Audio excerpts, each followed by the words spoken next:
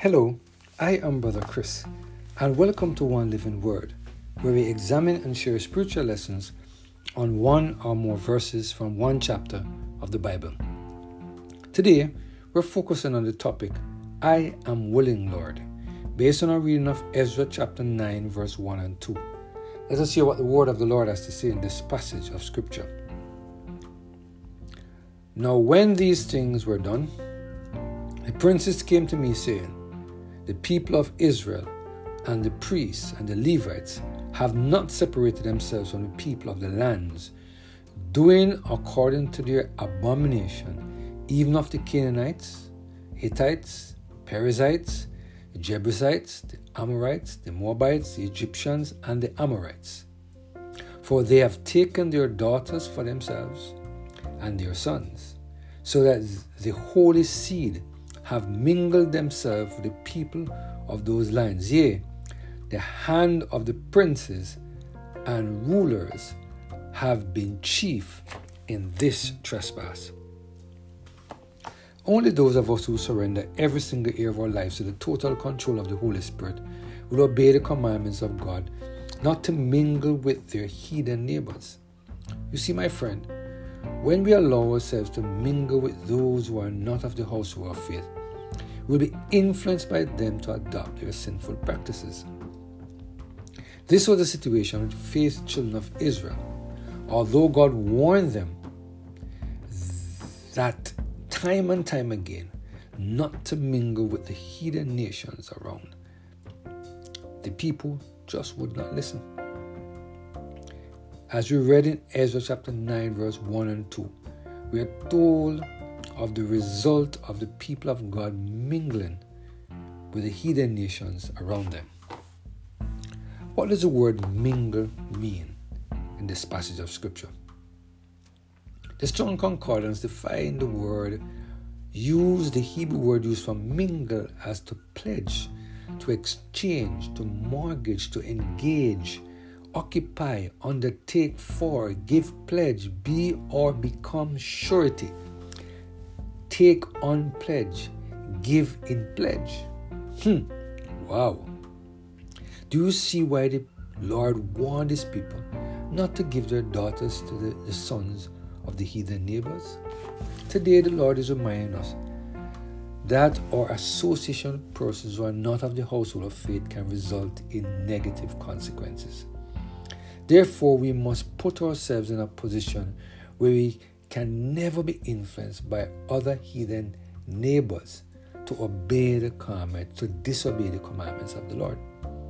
This passage of Scripture reminds me of the command given to us by God through the Apostle Paul in 2 Corinthians chapter 6, verse 14.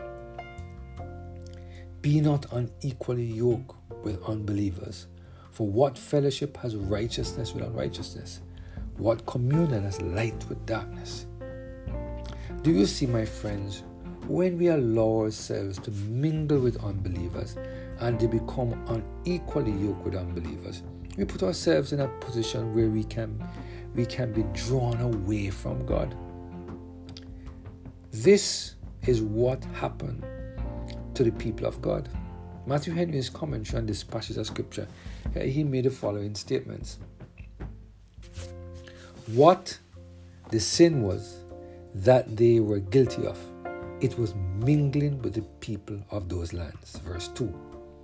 Associating with them both in trade and in conversation, making themselves familiar with them, and to complete the affinity, taking their daughters in marriages to their sons. We are willing to hope that they did not worship their gods, but their captivity had cured them of their idolatry. It is said indeed that they did according to their abominations, but that signifies here only the intimation of the heathen in promiscuous marriages with any nation whatsoever, which by degree would lead them to idolatry. Herein, 1, they disobeyed the express command of God, which forbade all intimacy with heathens, particularly in matrimonial contracts. 2. They profaned the crown of their peculiarity and set themselves upon a level with those above whom God had, by singular marks of his favor, of late as well as formerly, defined or dignified them. 3.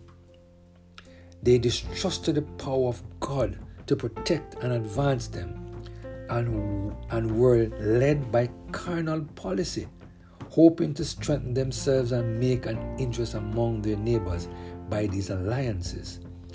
A practical disbelief of God's all-sufficiency is at the bottom of all the sorrow ships we make to help ourselves.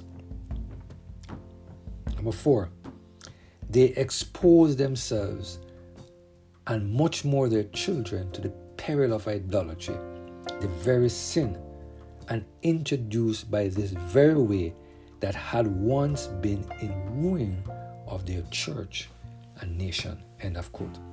I pray that we will continue to allow the Holy Spirit to take full control of every single area of our lives, so that we will obey the commandments of the Lord. When we allow the Holy Spirit to lead us into the path of righteousness, we will have the desire to do what God wants us to do. Let us pray. Father, we thank you for the word, the reminder that we have to be careful about our association. Help us, Lord, to guard carefully the avenues to our soul, and to guard carefully our association with others, so we are not influenced to walk away from you. Instead, we're influenced to walk towards you. Thank you, Lord, for this message today, we pray. Through Jesus Christ, our Lord. Amen. Have a blessed and Holy Spirit-filled day.